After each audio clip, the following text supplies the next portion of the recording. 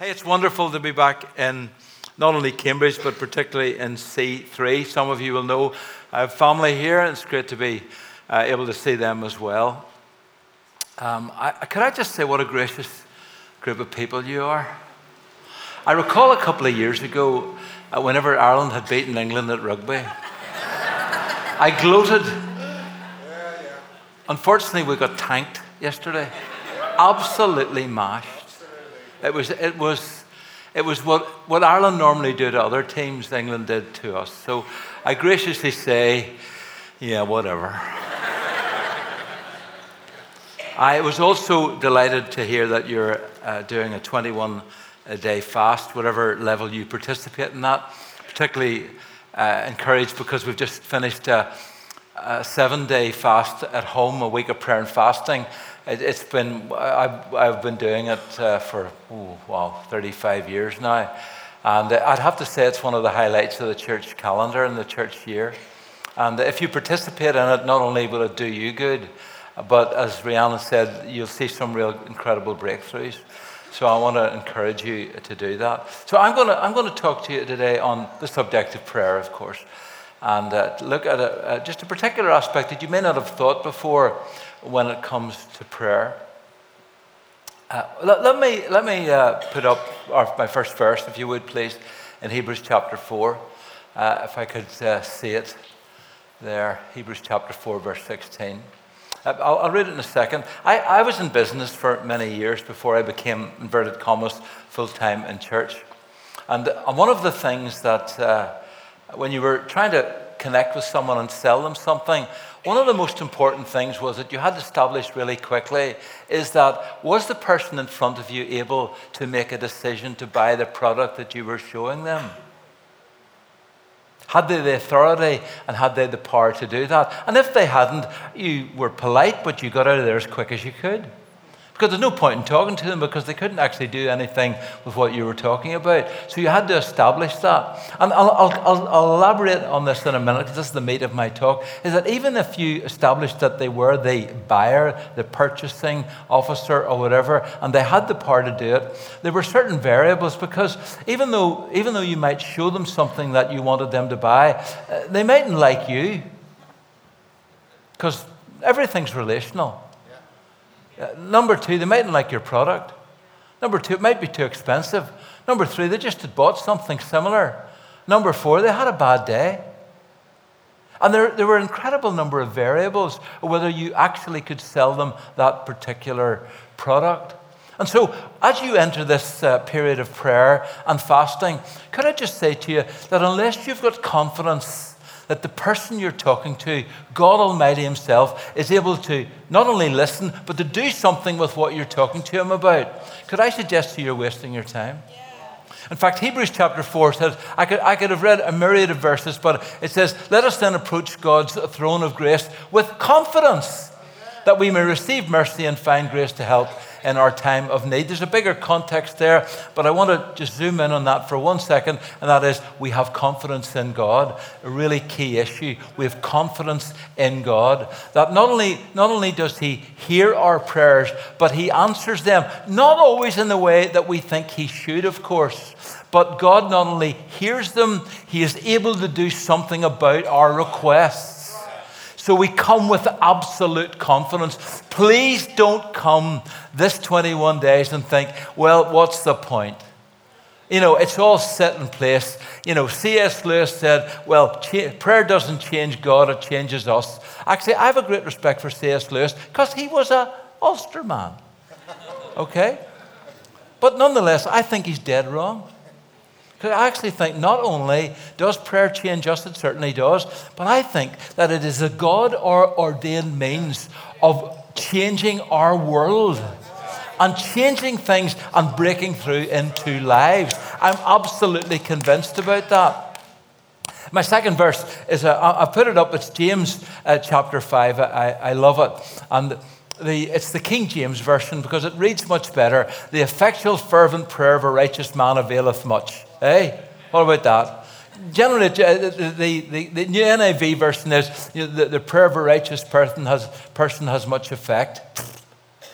I mean, seriously, the effectual fervent prayer of a righteous, let's say person, man or woman, availeth much. In other words, not only have you a God that you can come to with confidence, but when you pray, something begins to happen.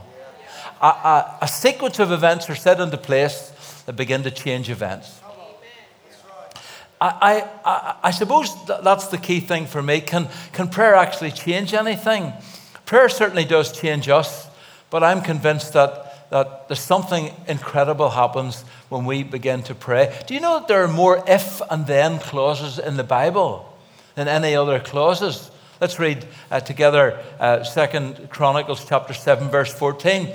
And God says, if my people who are called by my name will humble themselves and pray and seek my face to turn from their wicked ways, then I will hear from heaven and I will forgive their sin and I will heal their land. It then goes on to add, now my eyes will be open and my ears attentive to the prayers offered in this place. The Lord is in effect saying, I want to heal and forgive you, but I'm waiting for you to humble yourselves and to pray. There's an if clause. If you will do this, then I will do that. And right throughout Scripture, you see that. There are conditions. The purpose of prayer in this passage is not to challenge or to change the Israelites, but to impact God and heal their land. If they would pray, they would experience that. If they didn't, they wouldn't. In other words, prayer really makes a difference. Honestly, I really believe it. I've seen it so often in my own life. And of course, oftentimes God, comes left field and does something that we don't expect. But I'm absolutely convinced that when we pray with confidence and we come to a God who can do something, that something begins to change. Now, in other words, things really hang upon prayer. John Wesley said this, and personally I think it's probably stretching it. He said, God does nothing on earth except by prayer. Now, I think that's probably pushing it a bit, okay? But I get the sentiment behind it, that when we pray, something begins to happen. Now, I know that a number of you will say, well, I prayed for something and nothing happened. Well, that's been all of our experience, hasn't it? I mean, we're not trying to say something is what it isn't, but I'm taking a warfare stance. In other words, prayer changes things. And God has set things up in a way that some things don't happen because we don't pray. But I'm also convinced that there is resistance when we pray, and that we use all the means at our disposal to pray and to see what God wants and God's will done on earth. So why do we find our prayers answered in an arbitrary way? That's what I want to talk about today. And as I've been looking at Scripture and thinking a lot about this recently, I'm going to give you 10 variables in prayer. I think sometimes because of what I've just said, you say, well, there's a God with confidence. He's got the power and the authority to do something. And we're praying. And we're praying what he wants. Why don't we see it? And we think, well, it'll just happen anyway. I want to give you 10 variables today of why sometimes our prayers aren't answered and we don't see breakthrough. Number one, God's will. I'm going to read John chapter 14, verses 13 and 14. And that's, of course, about praying in the name of Jesus. If you could put that up. And Jesus says, and I will do whatever you ask in my name. Rihanna talked a lot about that today. So that the Father may be glorified in the Son. You may ask me for anything in my name and I will do it. It sounds like a blank check, doesn't it? It really does. You kind of go, oh, okay. But you see, it's not a magic name. It's not like abracadabra and something begins to happen. Praying in the name of Jesus presupposes that what you're praying is God's will. To pray in the name of Jesus means that it's his will and in keeping with his character. It's like in the old movies, people would come up and go, in the name of the king. In other words, you carried the authority of the king. You spoke for the king. So when you pray in the name of Jesus, what you're doing is you're praying the will of God into a situation. And in praying it, you've got to keep in mind that it's got to be in keeping with the character of God. Now, I'm very happy to pray about everything. For instance, 2 Peter talks about God is not willing that any should perish, but that all might come to a knowledge of him.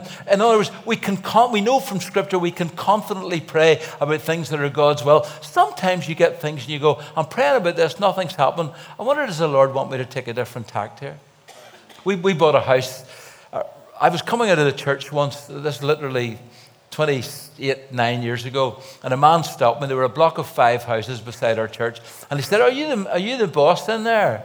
And I said, well, that's not quite how I would put it, but yeah. I said, and he said, I'm selling this house. And I said, how much are you looking for it? He said, 37,000. I said, I'll give you 35.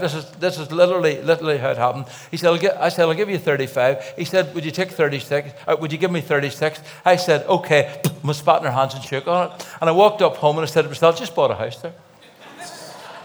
Now I said to him, it'll be subject to planning. I wasn't completely stupid. Anyway, the long and short of it was, when we applied for planning, we were told through back channels there was no way we were going to get it. The planners were absolutely set. The line for offices and change of use had stopped at our church, and they weren't giving any more. There was no chance. And it was just a holiday time. And it was our youth pastor, Peter, and I, and we were left. And I called. I said, Peter, come on up here a minute. I said, look, we've been told we aren't getting this here. Look, either this isn't God's will, or we're getting opposition from the devil. And we got down on our knees and we prayed. And honestly, within a couple of minutes, the both of us said, this is the devil. We believe we need to go ahead with this here. This is God wants us to have that. Now, the long and short of it was, we go without an appeal.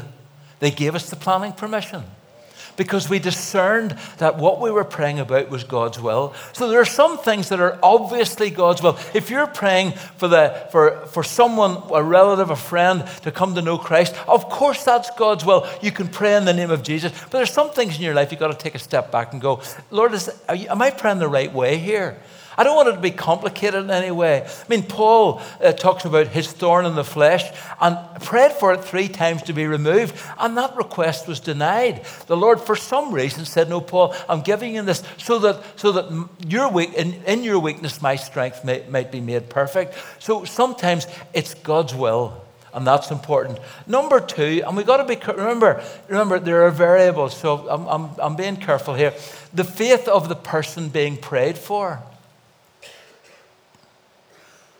Sometimes there's a variation in that the person you're praying for has absolutely no faith. Let's read Mark chapter 6, verses 5 and 6. It's Jesus going into one of his hometowns, where he was known. He could not do any miracles there except lay his hands on a few sick people and heal them. Wouldn't that be great to lay your hands on a few sick people and heal them?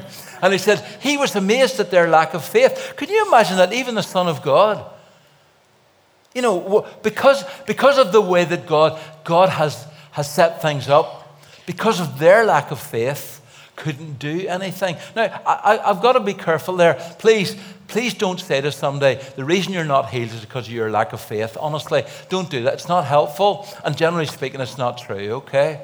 All right, so be really careful there. But there is something in this here, and we've got to go back to Scripture again. You say, well, why was that? I think because there's no context for relationship. I think that the relationship between father and son was unhindered. There was nothing in between. They had this constant flow of communion, and so there was this healing power that came through the power of the Holy Spirit in the life of Jesus. And I think that healing comes through relationship. It's the idea that God uses us to express his will upon this earth. And so even the Son of God is unable to do something because of their lack of faith. Jesus said on occasions, not every occasion, but he said, your faith has made you well, go in peace. So there's a dynamic there that we have to consider in whether our prayers are answered or not. Number 3, the faith of the people doing the praying. Jesus, Mark chapter 2, verse 5, when the friends came with the man who couldn't walk, they couldn't get through the crowd. So they removed the roof and they lowered him down. And it says Jesus saw their faith. So there's a dynamic in prayer where our faith comes into play. And Jesus said there's something that comes in that touches the lives of other people through our faith. The centurion, his faith was involved in his servant's healing. At the Mount of Transfiguration in Mark 9, the disciples are unable to cast out a demon. What does Jesus say? Because of their lack of faith. So it's not the case in every time, but there's something in there we have to consider. Are we coming with this confidence and this belief that God has done something and we're going to move? God's going to move something. God has spoken to us, and we pray with a confidence that we're going to see God move. Sometimes it's a lack of faith. Sometimes it's because of the faith of the people who pray. The act of prayer is simple, but the mechanics sometimes are complex. Number 4, persistence in prayer. Persistence in prayer. Jesus talks a lot about this. Luke chapter 18, verse 1 to 8. Oh, I can't say that one. Jeez, may I say it's good, but it ain't that good. Let's read it out of the Bible, okay? The written word. Then Jesus told his disciples a parable to show them that they should, wait for it, always pray and not give up. He said, in a certain town there was a judge who neither feared God nor cared what people thought. And there was a widow in that town who kept coming to him with the plea, grant me justice against my adversary. For some time he refused, but finally he said to himself, even though I don't fear God or care what people think, because this widow keeps bothering me, I will see that she gets justice so that she won't eventually come and attack me. And the Lord said, listen to what the unjust judge says. And will not God bring about justice for his chosen ones who cry out to him day and night? Will he keep putting them off? I tell you, he will see that they get justice, and quickly. However, when the Son of Man comes, will he find faith on the earth? As in the physical realm, some things are harder than others. It seems to be the same in the spiritual realm. It's like carrying a heavy object. So it is in prayer. Some things you pray with and you see an instant answer. Other things require a great deal of prayer. Prayer is not magic, but it is hard work sometimes. And often you have to actually travail in prayer and keep on going. There's no shortcut. In this passage, the woman petitions the judge for justice, and she keeps on at him until she's obtained justice. Now, please, could I just say, this is not a parable about what God is like. All right? It's a parable on how prayer should be sometimes. We aren't twisting with God's arm. We're cooperating with him to see God do what he wants to do anyway. We should knock and keep on knocking, ask and keep on asking, knock and keep on knocking, and seek and keep on seeking. How long do you do that? I don't know. Some of you will know. It's actually happened to me here. I have a atrial fibrillation, AF. And I've had it for about, many, many years. Everywhere I go, whether I'm preaching or not preaching, I get somebody to pray for me. I say, would you pray for me? I don't care. I'm going to keep on going. In June 2016, I was speaking in Aberdeen over the weekend, and my heart went into AFib, out of regulation. I had the worst night I think I've ever had on my it was terrible. I had to preach 4 times the next day. And when I could only sit on a seat, they have that up there in case I pass out. But that's true. And honestly, I felt wretched. And there were times when I just thought, Lord, I'm going to stop praying for this because nothing's happening here. It's getting worse, in fact. And a man, after the second service, a man came up to me, a random who I'd never met before, and he said, could I pray for you? I said, sure. He put his hand on my heart, and instantly it went back into regulation. Now, it self-regulates, so it does happen like that. But when I phoned Priscilla that afternoon, and to tell her what happened, I said to her, but something different happened today. Honestly, I knew. I knew. I just said something, and she said, woman of power and faith said, well, we'll see, won't we then? Fair enough. I think this deserves something, but since June 2000, that Sunday, I've never had another attack of AF. Honestly. And you go, well, what? I don't know. I just think that I wouldn't give up. Could I just say to you, some of you have prayed for years about something, and you packed it in because you never saw anything. Could you kick it back into being again? Could you pick it up again and go, did God tell you to stop? You know, Jesus somehow, I think, says to us here, we've got to keep on praying.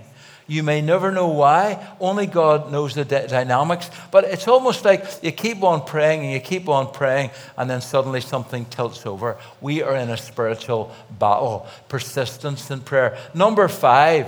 Okay, now these are only variables because they all change. And so I don't want to confuse you. But I do want to say this isn't just as simple as, well, if God wants it to happen, it's going to happen, okay? According to Scripture, this is what I see. Number 5, sin in your life or in the life of the person being prayed for. Now, does that mean that you have to be perfect before you can pray? Absolutely not. I mean, it's interesting in Acts 10, when the angel visits Cornelius, who wasn't a believer at that time, he says to him, the Lord has seen your good works and your alms giving. It's the man who's not a believer. Actually says that. The angel said, in other words, the Lord took account of it. So I'm not saying that you have to be perfect, but I am saying this. You know, if you're praying for breakthrough in a particular area and there's a glaring sin in your life, there's something going on, and you know it, or maybe you don't know it, you need revelation for it, but generally speaking, you know it. There's something going on. The Bible's very clear that it does hinder God answering you. So in using these days of 21 days of prayer and fasting, wouldn't it be incredible to come and go, Lord, Holy Spirit, would you just shine your light on my life? Because we all carry attitudes and things, etc. I mean, I've told you this story before, and I don't want to go into it all again. But I was a pastor for several years before I dealt with the issue of unforgiveness in my life, forgiving my father who had abandoned us as a family. I saw him once in 36 years. That was a real battle for me. But honestly, something changed when I forgave him. It was a big, big hole in my life. And and even now, after all these years, he's passed away. I was reconciled to him. Something happened. It was incredible. Every now and then, I revisit it again. I have to go, hold on a second. That's gone. That's dealt with. And something happened there. So could I just say, there's a blockage there. Make sure that we keep our channels and our lives clean before God, and nothing might hinder our prayers. The great verse in 1 Peter 3:7, husbands have their prayers hindered because they treat their wives without respect. Wives, nudge your husband right now, okay? Just a big elbow down the side. Well, it's funny, that Peter should mention that. Men, husbands have their prayers are hindered because they don't treat their wives properly. So sometimes, this is what happens. Could I say, all sickness is a result of the fall, but sin is generally not the direct cause of sickness in someone's life. Okay? But sometimes issues like bitterness, unforgiveness, psychosomatic things can hinder your healing. And so we need to hear from the Lord and ask for discernment. Let's use the next 21 days actually as a means of changing us as well. God doing something in our life. Number 6, the number of people praying seems to make a difference. That's why I love corporate prayer. And we have a prayer room at home where you go in and you pray on your own for an hour or two. Honestly, I'm such a people's person. I go in there and I get another hour's sleep. I just go to Our Father and I'm out. I'm gone. I like to be with people. That's just me. I like to be with people to pray. There's a corporate dynamic of prayer. Acts chapter 12, verse 5, and there are Peter's in prison, and verse 12. So Peter was kept in prison, but the church was earnestly praying to God for him. There's a sense in which, and then in 2 Corinthians 1 and 11, Paul is talking about his own difficulties, and he says, these things happen that we might not rely on the dead, but on the God who I'll never forget that verse. It's with me all the time. Anyway, it's in the Bible somewhere, okay? And it talks about, it says 2 Corinthians 1, verse 11, Paul's talking about his recovery. He says, as you help us by your prayers, then many will give thanks on our behalf for the gracious favor granted to us in answer to the prayers of many. So there's a dynamic in which prayer is helped by the number of people praying. I mean, in the Old Testament, you get that picture of Moses going up the battle with the Amalekites, and he holds his staff up. And as long as the staff is held up, the two men, Aaron, they're holding his arms up. They overcome the Amalekites. When his arms drop, the battle goes the other way. We don't understand it. Well, how does that work? I don't know. It doesn't say. But as soon as they disengaged with him, the battle swung the other way. When something's really serious, that we get the church to pray, don't we? You go, hey, we need to have a time of corporate prayer here. And that's why Steve has actually called this time of prayer. Not that it's a great blessing, but it's a sign that things really happen when you get together to pray. I don't know what corporate things you're going to do together. Can I encourage you? Come to every one of them. Really, honestly, make an effort and go, we'd only do this once a year. I'm going to be there because something breaks when people come together to pray. There's a power in unity. There's a different authority when we agree with just more than one. We get the group together. Number 7, human free will. I've been praying for some people for years and years and years, and I'm going to continue to do that. To me, as I look at Scripture, now I could be wrong, I think there's only one group of people that Paul prays for that they will be saved, and it's Israel. It's in Romans 9 and 10. But when he's talking about spreading the gospel, he talks about, pray for me that I should be bold. That's what he does. He doesn't say, pray that you'll save Joe or Sandra or so-and-so. That's not what he prays. He prays, pray for me that I should proclaim the gospel fearlessly to them. Because you can't override human free will. That's what I believe anyway. I think lots of people, praying for people, increase the activity of the Holy Spirit in someone's life. None of them could have overridden a free will. God initiates salvation. God sustains salvation. God completes salvation. I still believe in the Wesleyan doctrine that there's still freedom to reject the grace of God when it's presented to you. I was praying one morning and I said, Lord, would you, I think I'm okay, yeah. I said, Lord, I just felt one of those days, I said, Lord, give me opportunity. I do it every day, but one of those ones, Lord, so I was going to get my hair cut, and it doesn't happen very often. And I go to the same girl, I know all about her, I know her whole life, because she talks to me. And when I came in, I sat down, and she was crying. She had a pain in her shoulder. And I felt the Lord say, you need to pray for her today. And I said, do I have to? One of those ones, do I have to? Anyway, I said, Lord, if there's nobody at the till when I'm going to pay, nobody in the shop, I'll do it. Yeah, there was nobody there. Anyway, so I just had to do it. So I said, could I pray for you? And she said, she got a bit, she said, say a little prayer for me. I said, no, I'll pray for you now. And her assistant shouted out, you've tried everything else, why don't you try prayer? So I honestly was, and she doesn't, of course, she doesn't go to church or anything like that. So, and there's no keyboard playing gently in the background. Honestly, it was awful. And she just stands like this here with her eyes open towards me. So I just put my hand on her shoulder. I said, well, are you okay if I touch your shoulder? Yeah, okay. Touched her shoulder, and she eyes open. So my eyes are open, and I stare at her, and I just felt the Lord. I just said, I know all about. I said, Donna, I said, you think that all the stuff in your life that you've done and that goes on, it's made God mad and he's just getting even. But he's not. He loves you and actually wants to invade your life with his love and grace.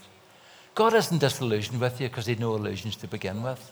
And she broke down in tears. I got a great opportunity, not just to pray for her, but to talk to her about the Lord. And something? I think it was an answer to that prayer that day, and ongoing prayers, and a relationship when I visit her once a year to get my hair cut. I'm going more often these days. So there's something powerful about human free will. You can't override it. You can't.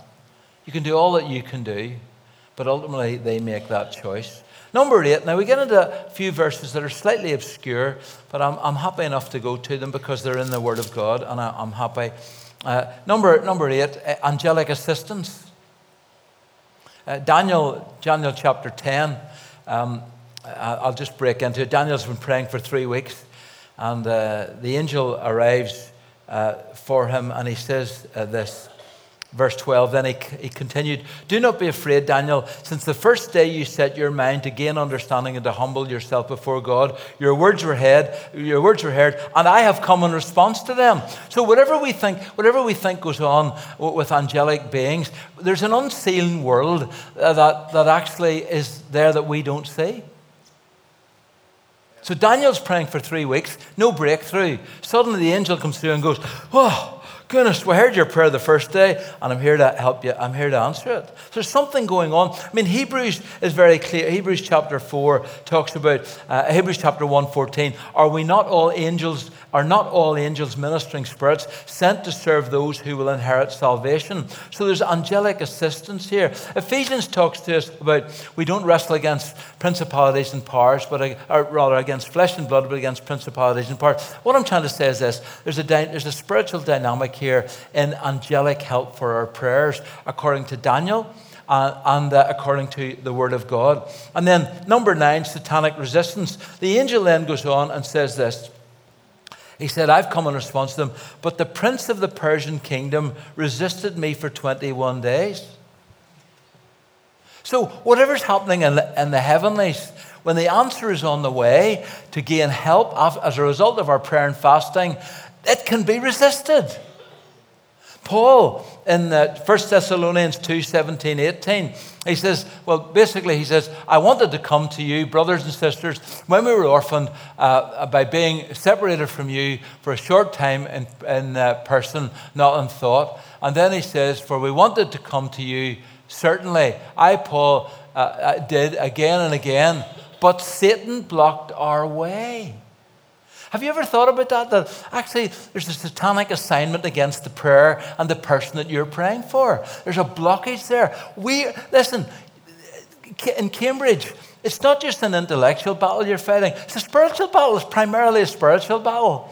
And we need to pray that not only will we come against resistance, but that the veil, the cover will be lifted off people's eyes. Because the Bible says the God of this world has blinded the eyes of those who don't believe the gospel. There's something going on. There's satanic resistance. And number 10, as I finish, the number of spirit beings or angels being involved in it. Daniel says this. But the prince of Persia, the Persian kingdom, resisted me 21 days. Then Michael, one of the chief princes, came to help me because I was detained there with the king of Persia. So it seems to be not only is there angelic assistance, is there satanic resistance, but there is actually, he required the help of Michael. Where was Michael? I don't know. Maybe he was on another assignment somewhere. But he makes it clear. He said, I wouldn't have got through if I hadn't have had a bit of help here.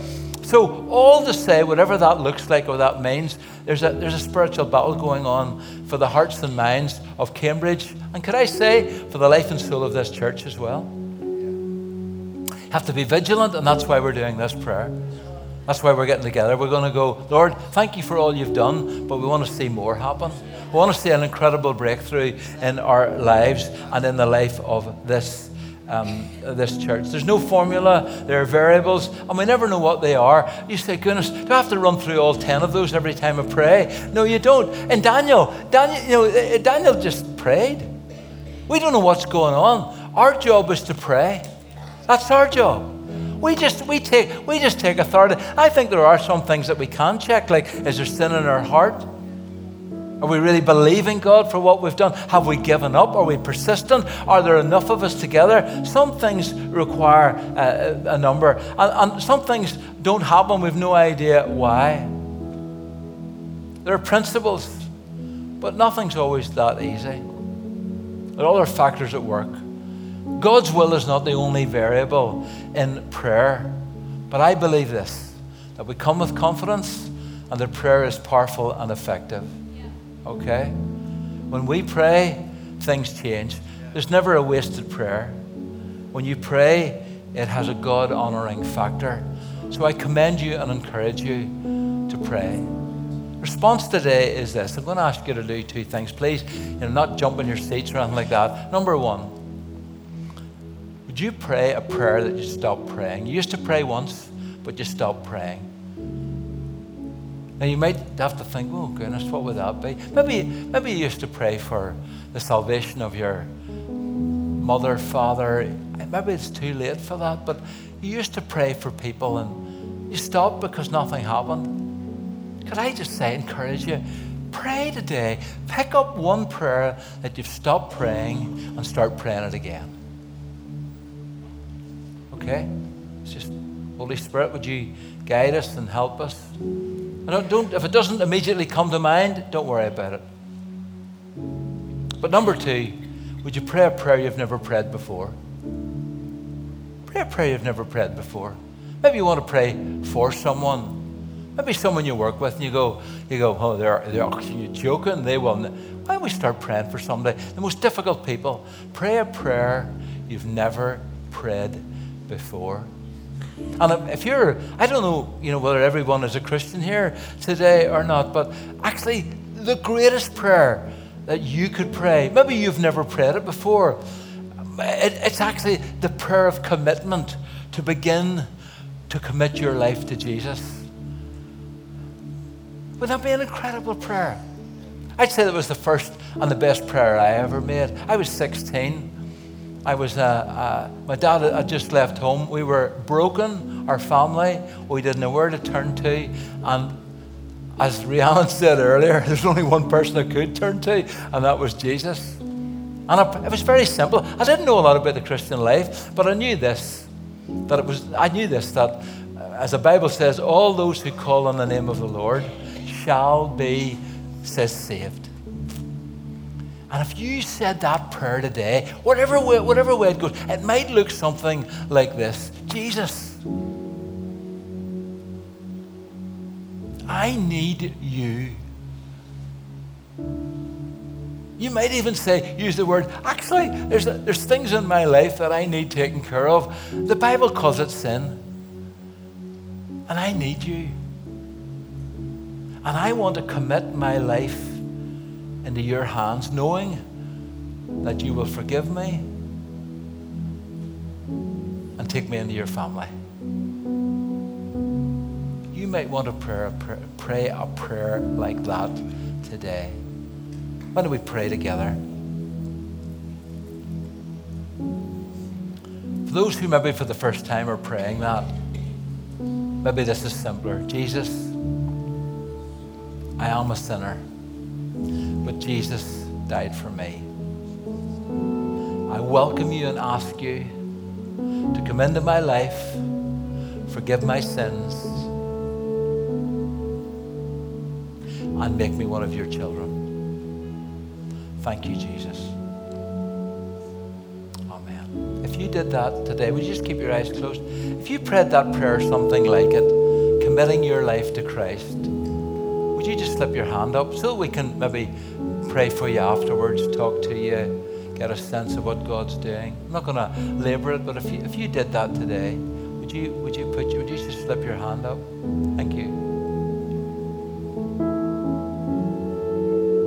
Lord, I want to thank you. You're still in the business of answering prayers. And we come with absolute confidence today, knowing that there is a God who not only hears us, but can actually do something about what we pray about. We thank you that when we pray, things begin to change. Lord, we pray for breakthroughs, salvations, healings, all the things, Father, that we long in our heart. Lord, may they come and may we see them, Lord, beginning, some of them beginning and some of them being brought to completion over this 21 days of fasting. In Jesus' name, amen.